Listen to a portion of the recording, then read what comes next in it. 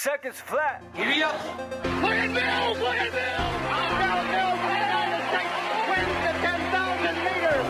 Stand by for the kick of Dave Waddle. If he's got it, he could make it. I think he did it. Dave Waddle wants to go medal. This is the Seconds Flat Running Podcast. Sammy's been broken 3 times. He refuses to give in. He might do it. Look at that guy. Look at Blake Zero. Oh my gosh.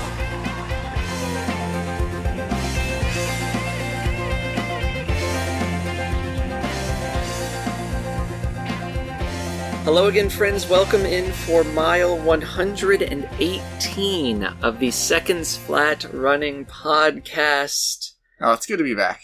Phil, it's good to have you back, man. How things going? Things are good. Yeah? Happy summer. Happy summer, indeed. Excited to have you on to extend our conversation from about a month ago about the training principles of elite athletes. Because, as we mentioned, there was a gateway into another episode about a topic that didn't get explored a lot within the research that we cited, noting that Fartlek was one of the methods of training used, but there wasn't a ton of specifics and details on how it is used and why it is used, whereas with the other training methods, the modalities that were included, we were able to break down for you more details that were cited from all of these training logs. Yeah. So tonight's episode will be entitled Revisiting Fartlek, Updated Wisdom on a Favorite Training Session. Well, and I think this is one too that doesn't get much coverage from a research perspective, because so often we just try to isolate the one variable and see how effective that is at improving, let's just use the big term fitness. Yeah. But as it relates to these type of workouts, there's stuff they've been done forever, but it's not an area that really gets explored too much from how can we specifically apply this to my individual training to get faster. So yeah, it's somewhat difficult to measure in traditional lab settings that we use in a lot of these studies, but the product we're going to bring you today is more about what is results driven. Yeah. What we've seen to be successful from elite athletes worldwide, what anecdotally we have enjoyed, and also just to give you a huge library of a bunch of workouts here that you can come back to again and again. I think this is an episode that you'll listen to again in the future when looking for a workout that fits a different training cycle for a different race. Yeah, well, it's something that's very adaptable for any race that you're training for, and really at any point in your training year, really. Yeah. And something to be creative with and have fun with. Absolutely. That's right. So we're going to get into why they work, how to execute a Fartlek session, and a bunch of example sessions that we enjoy. Before we do that, Phil, we are in the midst of NCAA Track and Field Championships. It's on right now. As we record, it's on right now. And so we will be following up soon with some big stories from results there. Since you've been gone, we've had... That was lovely. That was awful. We've had a Prefontaine Classic. We've had some big Diamond League meets.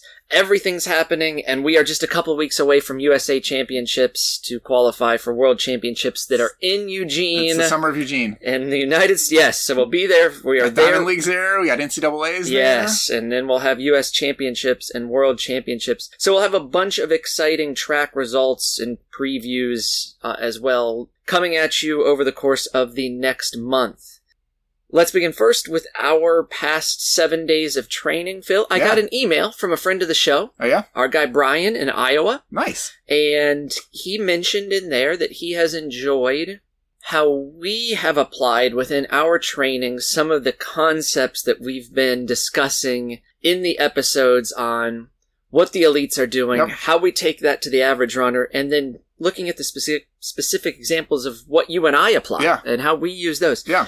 So this week's a great example for the past 7 days. I guess it's Thursday. Yeah. So past 7 days or so? Past 7 days. Sure. For you, this is just starting back up post a target race. Yeah, so. And for me, it is in the final stretch before peaking for the spring target. Thank you. I appreciate that. Yes, sweetheart. Why don't you go ahead first, Phil? Sure. So I guess a little bit of context is I'm a little over 3.5 weeks out from a marathon, so still kind of really just playing and getting back into things. This past week was my first somewhat half-structured week, which wasn't fully executed the way it was planned, but that's life. Yeah. That's okay. So really just kind of getting back into putting some miles in and getting consistent again. Last Friday, it was a beautiful thing to see Paris Mountain on the schedule. Yeah. Oh, it's a gorgeous You're morning back. up there. I'm back. That's right. So did my usual run up Paris Mountain. Saturday, went up to Asheville with a buddy to go see Jason Isbell. And we stopped by before to Bent Creek, which is, we hadn't really talked much about that spot as a local It's a beautiful training spot, ground. yeah. Man, that is fantastic. So put in about 14 miles on a loop up there, which was, first half was kind of gradually climbing. The second half was kind of gradually descending. Dirt road, a little bit of non-technical trail in the woods at a little bit of elevation. It's beautiful up there. Nice. And then Sunday, put in another hour up on the Mountains to Sea Trail while we were up there. It's a little bit cooler up there than it was down here. Yeah. And then the rest of the week's been, it's a life week, I'll put it that way. Okay. So Monday we got out, just did our usual 4 miles, put a few strides in there. That felt good to turn things over a little bit. Sunday, our friend Dean's out of town, so it was hard to motivate to get up and get out. So I slept in. No, not Sunday, Tuesday. Tuesday, yeah. I'm confused on what day it is. Yeah, and then Wednesday, went out with my friend Jim, and we just put in an easy 6 miles, looped around town. Today was supposed to be something, but work's been crazy this week, so it was a 0 day. I was in the office most of the day. I'm just glad you made it here tonight. Oh, I'm glad to be here. Good. So it was a good week. Getting a little more consistent, and we'll keep building from here. A great takeaway from that is not putting any pressure really on this as you're just starting up. A target race, we don't have one yet for you, but you know of one that you've talked a little about that I'd really like to see you run with me in about 6 months. 6 months from now. So I don't want to put too much motivation into that yet. Yeah, just enjoying a few miles. I love what you did last weekend. Those were some great runs. Yeah. So. What have you been up to? You got a big race coming up. Yeah, so I guess... You got months in the tank for this, too. I know, and when I look at this Friday to Thursday that I'm going to describe, this is a bit atypical in the number of quality sessions you're going to hear about, because it's almost every other day. Okay. It was just how the end of one microcycle fell and the beginning of another did. So... what we're recording here on Thursday evening, I won't have a quality session again till Sunday. I'll get another one on Wednesday and then a race the following Saturday. So it'll be every 3 days. But things just kind of fell between work and how my training was lined up. So last Friday morning was super hot and humid. Yeah. I had really, this is just, it's a broken threshold effort. It's 20 by 400. They were at a 10K-ish. Oh, that's a nice test piece. With a 100-meter jog in between. Okay. So it's broken in an effort to get the quality in. You're still getting 8K or approximately 5 miles of really quality effort in. But under those conditions, something long, continuous didn't feel very appetizing. Yeah, so 20 by 400 and 79 high. Easy just shake out that afternoon. Saturday morning, great event. Let me interrupt you. Yeah, please, go ahead. Let's put that in a little more context. So, I like when you interrupt. In terms of your overall week, that's from somebody I just did, 25, 30 miles last week. Mm-hmm. That's a beefy workout for where I'm at right now. But in terms of your overall mileage, that was 5 miles of effort. Mm-hmm. What's been your total weekly mileage for that 7 days? If we looked at, I'll just say last week, because I can look on Strava and see what the numbers were. It was 93 miles last week. It's been pretty much there were 3 weeks in a row where, again, I'm not really calculating total volume very specifically, just trying to do what's the right work for me. Yeah. I think there were 3 weeks in a row where it fell between 99 and 100 miles. It was that precise, man. all accidental. It's a Strava tax. Yes. It would have been 100 plus. So it's been between 90 and 100 for the most part. There was a cutback when I ran the 12K in Spokane at the beginning of the month. This week will be a little less, and next week will be more significantly less. So yes, it's 5 miles of quality. I guess to give that broader picture, a few days before that, it was kind of the last faster workout with some 30-second hills. Okay. So it was 10 minutes of, really, if you added up all the hills, because it was 2 by 10 by 30-second hill. Okay. So it was 10 minutes of hill work, 5 miles of this stuff that's really broken threshold at, it's 10K pacer efforts, but given the breaks and the short intervals, if we were going to measure blood lactate and heart rate, it's probably in a threshold zone, right? And it's staying relatively consistent, close to a breaking point towards critical speed, and most likely a little more economy gain here than running slightly slower. But yeah, I mean, those were I'll get to the long run that was on Sunday, but that was the only other quality session. So there's still a ton of easy miles in this. Saturday morning was the 5K event at Run In with Hoka and Due South Coffee that was super fun. I had a great morning, and it was a beautiful morning. Easy 5K, 25 minutes. That afternoon went out after work and had about 40 minutes with a few strides in it.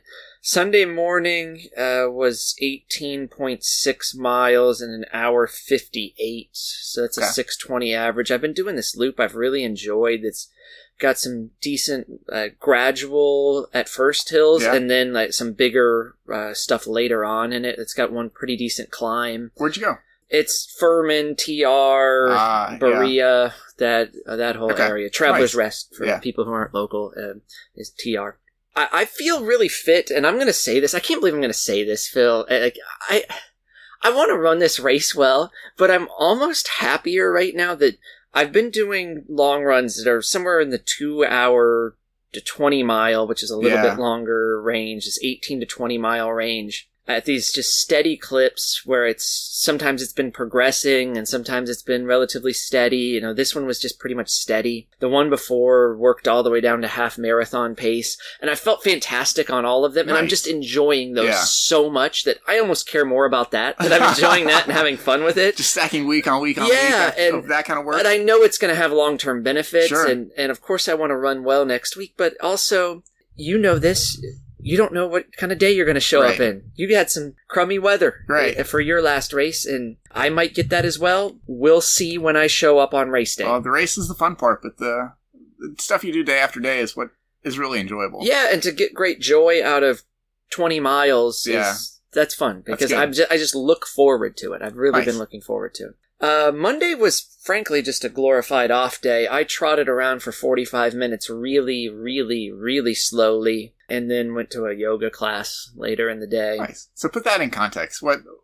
So you did, 18 miles or so at 6:20 pace? On Sunday, What'd you do for your easy pace? I was almost 2 minutes per mile slower the next day. Yeah, it was over 8 minute pace, so which is slower than my normal easy day. Not significantly, but definitely, slower than I might normally run on an easy day. Sunday was the last long run of this cycle, about 2 weeks out. Tuesday was the last medium long session.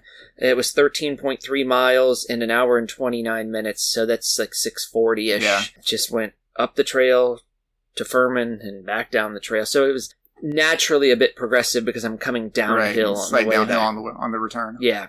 Wednesday morning, it was about an hour easy, and then it was about 40 minutes easy in the afternoon up to Bob Jones University for the best grass in the city for some grass strides. Shoes or barefoot? They were with shoes on this occasion, yes. And then this morning, and again, this is why I'm saying this is atypical, because I had a quality session again this morning. I did 5 sets of 800 meters at about half marathon pace. I ended up a little quick on all of them unintentionally. A 200 meter jog. Okay. And then 400 meters at 5K. Nice. Ended up about a second fast on all those. Yeah. And then there was a 200, I would call it more of a shuffle than a jog. It was about 10 seconds slower than the 200 in between the reps. A 200 set break.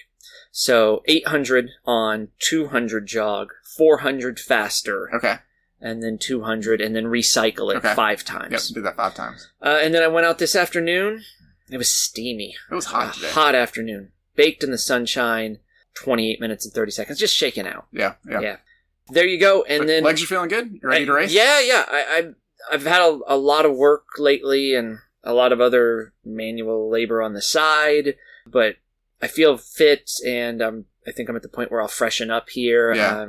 To give everyone an idea looking forward, I will essentially do one last workout that's not much of a workout Sunday, and then it'll get pretty light and have a taper session next week. Nice. So Sunday's workout will be just a 3-mile tempo, a steady state. So it'll probably be somewhere around marathon effort. Okay. Short jog, and then 3 minutes harder. So 3 miles plus 3 minutes. Yeah. Probably be at like 8K effort or something like that. So next week at taper, it'll have something with some very short cycles at half marathon pace in that workout, and then some very short cycles a little quicker. Yeah. And some strides on the closing days before showtime. So nice. That's the training. Let's go ahead to the main course. Fartlek training. If I had my way, we'd all be doing a whole lot more of this. You know what we'd be doing, Phil. We'd be doing hills and fartlek. Hills and fartleks and strides. And strides and long runs. And it's a complete diet, Travis. You really could. Yeah. That's the beauty of this. You could do everything on this. And I know that the argument against my position would be if we went back to the article we examined a few episodes ago. The best of the best on the track are going to have a phase where they get on the track. Right. And most likely remove the hills or the fartlek or both. Yep. And do more consistent track work in the last phase beforehand. I get that, and I see a place, for it. That, sure. Yeah, absolutely. It doesn't mean you have to. Even if you just look at what I did this morning, that first 800 in my set is, in a sense, just trying to make sure I'm dialed in. I do a real steady diet of stuff away from the track and having a calibrated space then to make sure it's translating what I think the effort should look like on race day. Well, and I think that's a bit of the challenge with incorporating the fartlek is it's so often workouts turn into like a test piece week after week after week of like, I need to hit this pace, I need to hit this time or this split or this distance. And you feel great if you hit it. You feel fantastic if you're a few seconds ahead. If you're disciplined, you realize you cooked it too fast. Yes. Or you feel terrible if you're slow, or there may be many, many variables that affect that. But fartlek kind of takes that emotion out of it and lets you kind of base it on effort and feel. And of course you can use your GPS, which I know you love so much, or your power, or whatever to kind of. I do use it though, Phil. We're being somewhat sarcastic. I do use it, but typically post-mortem. Right. I'm looking back on the session, not totally locked into it during the session. Where these workouts kind of let you play a little bit. And yeah, and so to those points, feel. You called it, to a degree, the challenge of it, but I do think it's also the beauty of fartlek. We did a basic episode on this, but it's been like 4 years ago. I don't even remember. It was an early episode. And we got more into some of the definitions, but to review, this is loosely translated as speed play from the Swedes who made this famous, and it most significantly was unstructured. Mm-hmm. We're going to get into a lot of structured examples because that is what it has become. But there is still a place for unstructured work. One coach who I know incorporates this well is Renato Canova, the famed marathon coach who has worked with, most significantly, a lot of successful Italians in the 80s, 90s, and 2000s, and later on the East Africans. He will often use perhaps in between two really challenging sessions, a lot of days of easy days, but then a moderate session of unstructured fartlek. It could be something like saying every 3 or 4 minutes, surge for 20 or 30 seconds. Yeah. And then you can take that and apply it in the way the Swedes did early on and just have points that you are targeting that I'm going to surge to this. Yeah. With really not a lot of concern for the specific pace. Just run fast. Just changing speed. Just change speed. Another key early element of this was just somewhat of a childlike joy of play that comes with doing fartlek, that when we just used to get up and run and enjoy it, and you and I still love it, but we don't do it in the same way we did when we got up off the couch when we were 10 years old and ran out to go shoot hoops or ran till we were kick a tired, ball. stopped and walked. And yeah, then exactly. took off again. Yeah, that's right. You are freed from the expectations and the rigidity of the track, which I'm a fan of, that adds to the value of Fartlek, particularly early in any training cycle, because it allows you to work on effort, freed from any expectations on the track,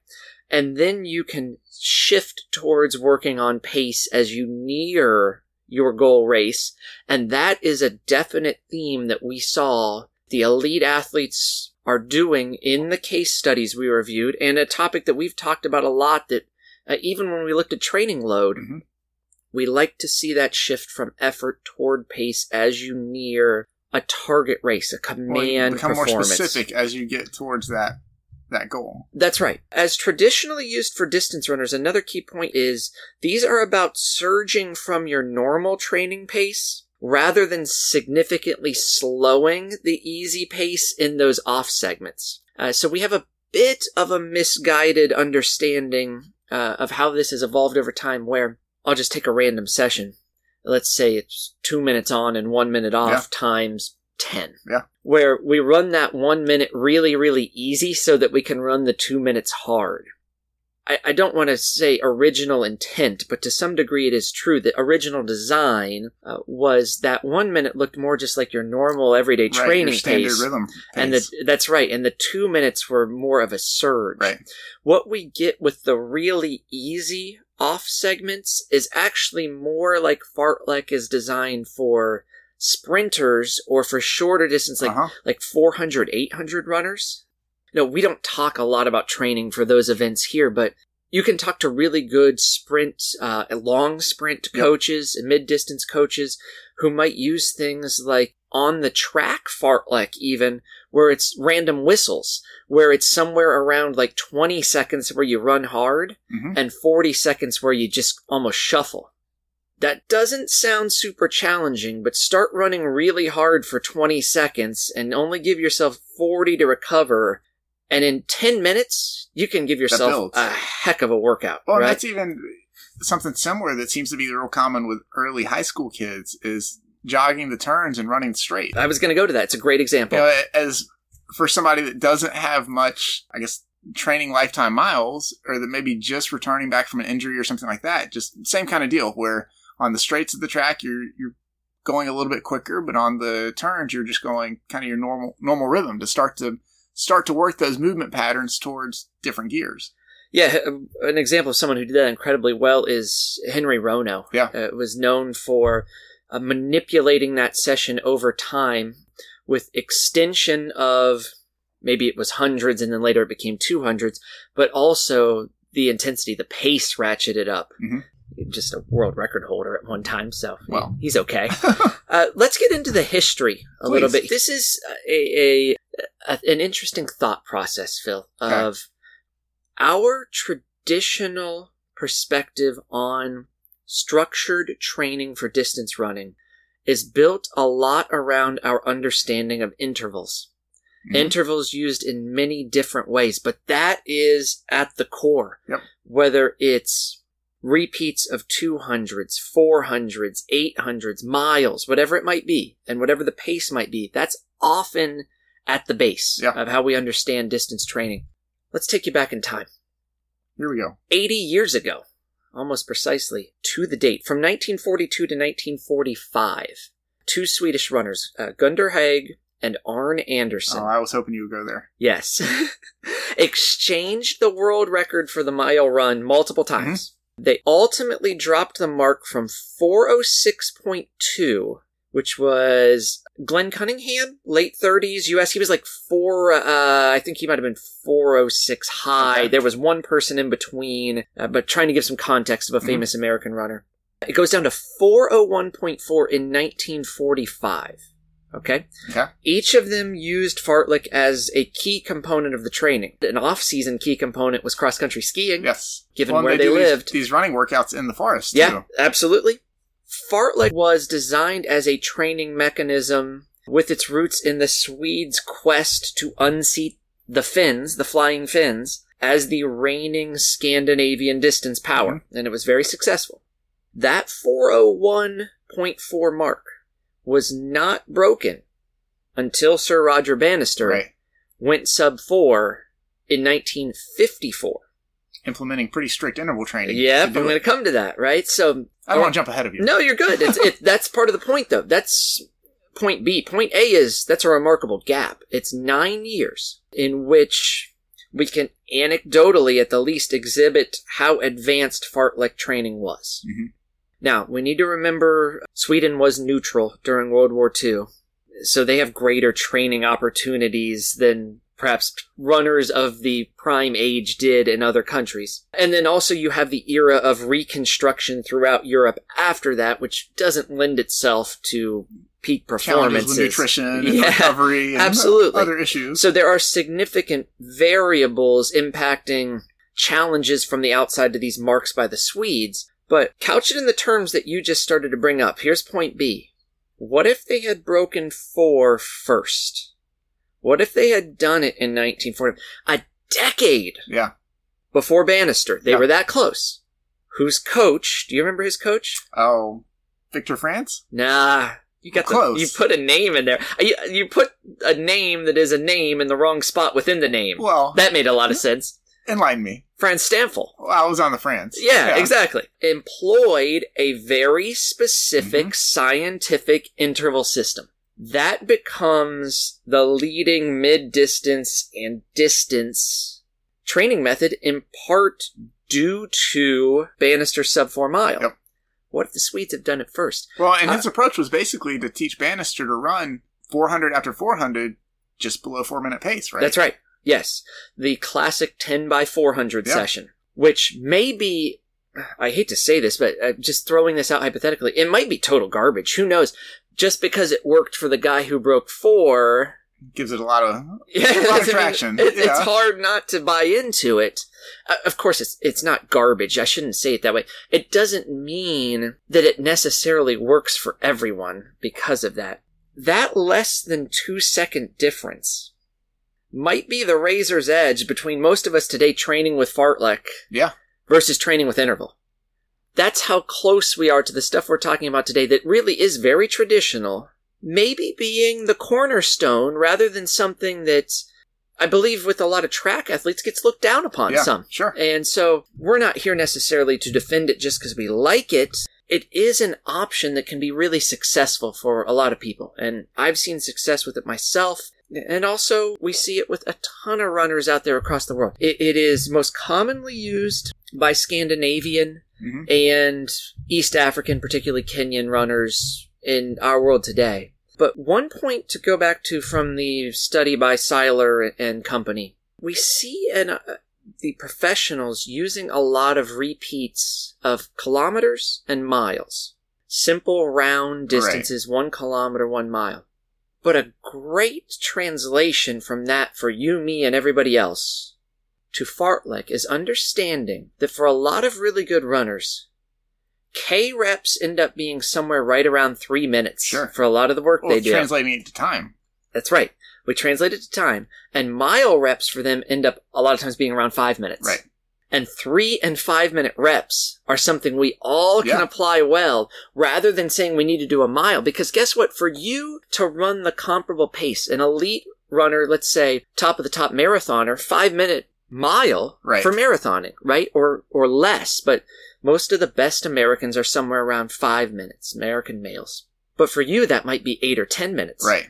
These reps could be like, at 5 minutes, could be threshold type stuff.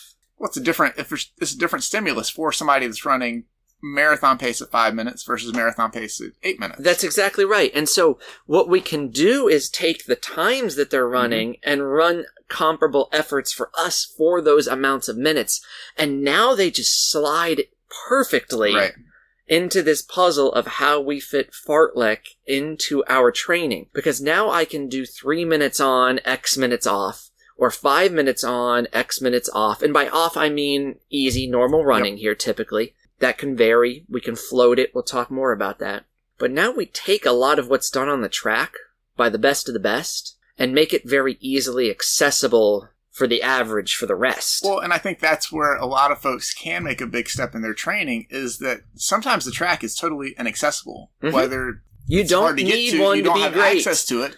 But also, some recreational runners that I've worked with, really, that's a big step to say, I need to go to the track to do X workout versus I can go out the door and start incorporating these intensities for 3 minutes, 5 minutes, just on my normal neighborhood route. It can be a huge bridge from the runner that maybe wants to just complete a 5K of building the fitness just to complete that to, all right, we're going to take the next step and add a little bit of intensity and continue to knock that 5K down below 30 minutes, below 25 minutes, what have you. Yeah. Whereas sometimes trying to introduce the concept of, well, I've been running 3 days a week, just around my neighborhood to now I got to go to the track and do some of this work.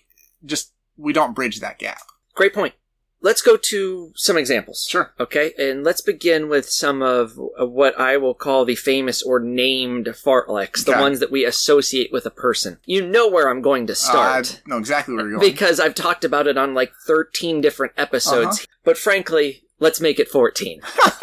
To quickly recap, that is the Moneghetti fartlek. Steve Moneghetti, the great Australian distance runner, best of the best. You could make an argument that maybe it should really be named after his coach who helped create this, but the idea was, let's pack a 20-minute session where we can get a bunch of quality. You could do a thorough warm-up and cool-down that are also 20 minutes and make this 1 hour and have a huge bang for your buck. To quickly review, this is 2 times 90 seconds on, 90 seconds off, 4 by 60-60, 4 by 30-30, 4 by 15-15.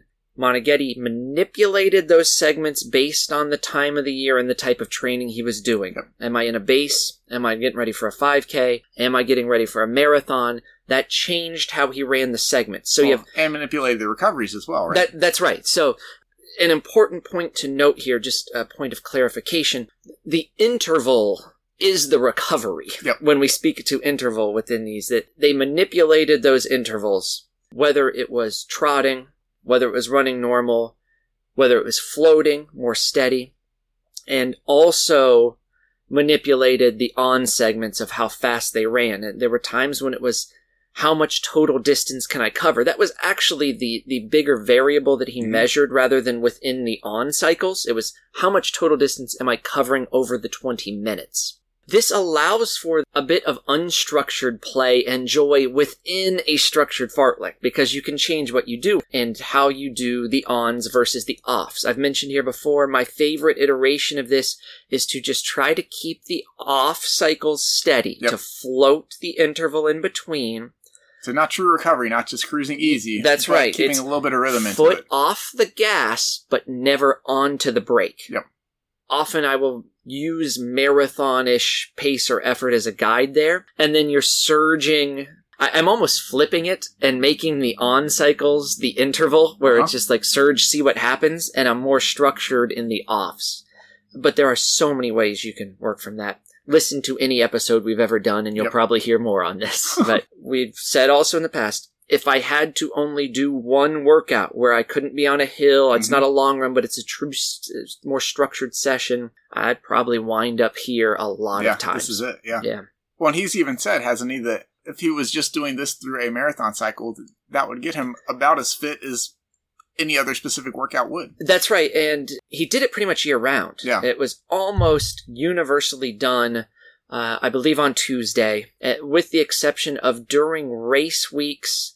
I believe he trimmed it to 11 minutes. He did a condensed version. And then sometimes immediately following a big peak race, he wasn't doing it, right, because of recovery. He's almost always doing it.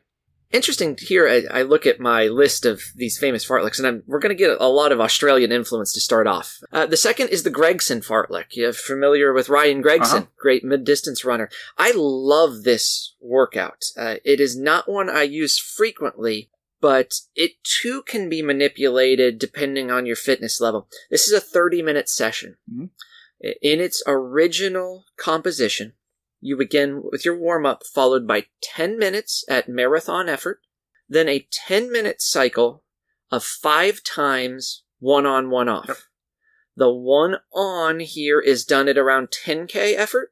The 1 off is steady, close to marathon effort. So we're staying at that same effort that we had that first 10 minutes. That's right. Is now your kind of recovery.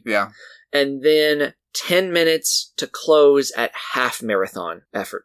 for the total 30-minute session. It's one of those where if you're fit, it's really, really manageable and quite a good session. But if you're not, it's very, very challenging. Yeah. And so the changes you could make in composition would be, in that one-on, you could go to a true one-off and make it easier if that is a stepping stone you need to make this more palatable. Or I've constructed it with just 1-minute jog breaks between the 10-minute sessions, segments of the session, Break it up a little bit.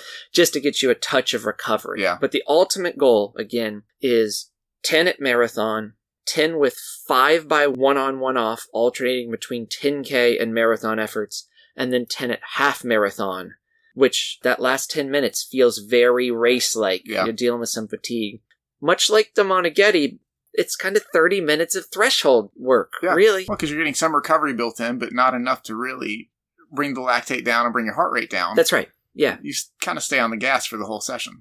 A third Australian example, one that I much enjoy, and actually in construction is similar to what I did this morning on the track. I was taking this and moving it to the track, one, so that I had this measured space to do it because I have a race coming up, and two, so that I could have a friend run with me and make it easier for him so that we could regroup on the recoveries because he's a little behind me. That's the Moose Fartlek. Julian Moose Spence from Inside Running. This has become associated with him over the past few years. It's what he calls his get fit quick scheme. If he had to go you to don't need one of those. Yeah, if we had to go to one that you're just like, I need this to get fit, I got something coming up, and this is my one workout. This is also a 30-minute session, broken into cycles of, in minutes, 3, 1, 1, 1. So it's 6 minutes, and you're going to do the whole thing 5 times. And you're continuous. You're rolling through these. So it will look like, in his iteration that he likes, 3 minutes at 10K effort, a minute jog. 1 minute at 5K effort, a minute jog. Cycle back through. Now I go right back into that 3 to get to 30 minutes. You could, of course, condense this to start it. Do 4 cycles. Then 5 cycles. Then get to the 6 cycles where it's a total of 30 minutes. Or you could do what I did today and make the 3s just a touch slower. Go to 15K or half marathon effort. That could be dependent on what you're training for and how you decide to compose that. In my case, where I have a half marathon coming up, I wanted to work on that pace and then do something faster, then respond by going back to half marathon pace and how comfortable am I. If you're training for a shorter race, then maybe working it like he does at 10K and 5K makes a lot more sense. Or if I was farther out from my race, I might do that also. Maybe so not so much. Not quite as specific. But so that's the Moose Fartlek. That's 3 on, 1 off, 1 on, 1 off, and then repeat again. Repeat again until 30 minutes. What's interesting about those examples, as an aside, they are all multi-pace. And they are not multi-pace just in the sense of being progressive, but in the sense of alternating. Right. And we've talked about alternations, where you don't often get full or complete recovery. So these are either alternations or what we might call blends. Modulations. Go ahead. What were you going to say? I think that's a huge component that we can't really tease out from the research perspective as well, is that there's so much benefit to shifting from a workout where everything we're trying to just repeat the same pace to going to a workout where we're learning to shift gears, learning how different paces feel, how different effort feels, to give us a little bit better range, but also just to give us a little bit better sense of what these paces actually are. Yeah. So for somebody that may even be new to racing, like learning, this is what 10K pace should feel like. This is how it's different from 5K pace. This is how it's different from, half marathon pace. Just learning to switch gears within that session. Yeah, that's great. That leads into the next point then. What's the purpose of doing these? As you said, one is working on gear change. Yeah. That's very valuable. It's something that most of us who don't run track meets very often really don't do much of, because in track meets, this is constantly happening at your race at distances like the mile. The mile has surging and has closing and pace change. It's happening in cross-country races because of undulating terrain. But a lot of us are just going out and running a 5K, 10K road race, half marathon, And only a small portion of the field is actually racing. Right. And many of us have a target time we're looking for, and we're trying to get there with that even approach. And so we don't practice gear change Treat it much. as a time trial. Right, that's right. It's time trialing rather than racing. Versus racing, And that's okay. It's just something different. But working on gear change still has significant value, even if that's your goal. Yeah. It's also about dealing with the negative ion accumulations associated with increasing blood lactate, and corresponding to that, clearing that while still running fairly fast. In the Moneghetti, if you float those offs, I'm still moving at a steady clip, and so I am moving fairly fast and still trying to clear out those concentrations of higher blood lactate levels. Well, you learn how to relax when you're under discomfort. Yes, and so let's take that to the next step. Then practically, it's going to make an effort like marathon or half marathon effort feel easier. Yeah, so there's a bunch of practical value. Moreover, these often could be substituted for a traditional tempo run or threshold run within your training cycle. Yeah. Next, let's move to a different part of the world.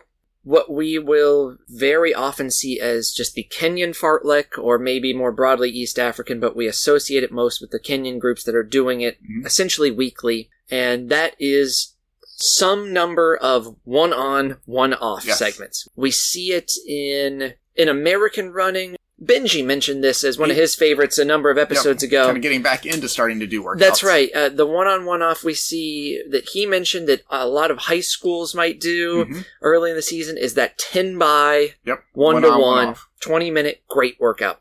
The Kenyan groups, you're more likely to see something like 20 or 25 times one-on, one-off. It's a longer session done in large groups. With a big goal to be, how long can I hang on to the group? Stay with that lead pack. How long can I stay into the pack? If we pivot a little from this and we float that 1 minute off, it looks a lot more like the other three examples we just discussed, and that it can be replacing a threshold. I'll use this a lot. 30 minutes, say, 15 by 1-to-1, where maybe I'm going back and forth between something like 10K, I might not start there, it gets a little quicker over time, but 10K and marathon, back and forth. It averages out to a really nice, really challenging threshold session where it's not just about riding at or a little under threshold, which is valuable and what we know works, but we can also pull it and push it. We work it from different angles, right? From the lab perspective, that's a huge component of moving that lactate threshold higher is, instead of doing just a sustained workout where I'm putting it on this pace and I'm holding it for 20 minutes, 40 minutes, whatever. It's like we're staying around that same range, but we're going to do a little bit above and a little bit below. And like you said, just trying to push it from below and then trying to pull it from above, kind of moving that a little bit higher. So there's value in multiple ways of getting at that along the curve that we've discussed in a couple episodes about a month ago. It's not just about riding at a certain pace. That can have value at times, but above and below are valuable as well. The last one here in these more famous named fartleks is a much longer iteration. Squire surges are what this is most commonly understood as. But in a lot of publications, if you read some older running literature, you'll see this as the Greg Meyer or Meyer-Rogers fartlek. Bill Rogers trained with Greg Meyer in Boston, and Rogers was historically a guy who loved track work in between a lot of racing and in between his long runs. Didn't do a lot of fartlek. And Coach Bill Squire started implementing surging with Rogers and Meyer late in Rogers' marathoning career, but really in the heart of Greg Meyer's marathoning career. I've mentioned this once here before. The most famous iteration of this is a 3-minute surge on 10-minute cycles within a longer run. You probably don't want this to be for the average runner as long of an overall run as what these guys did, because there's aerobic adaptations happening in a long run that you might negate by going and doing faster. This in the course of like 22 miles for the average person. Right. And it might just be too much for you. But if you just take their cycles, because if you look at what they did, it was, I think, frequently 8 total cycles. Mm-hmm. So it's 80 minutes, and you could have a little warm-up before it.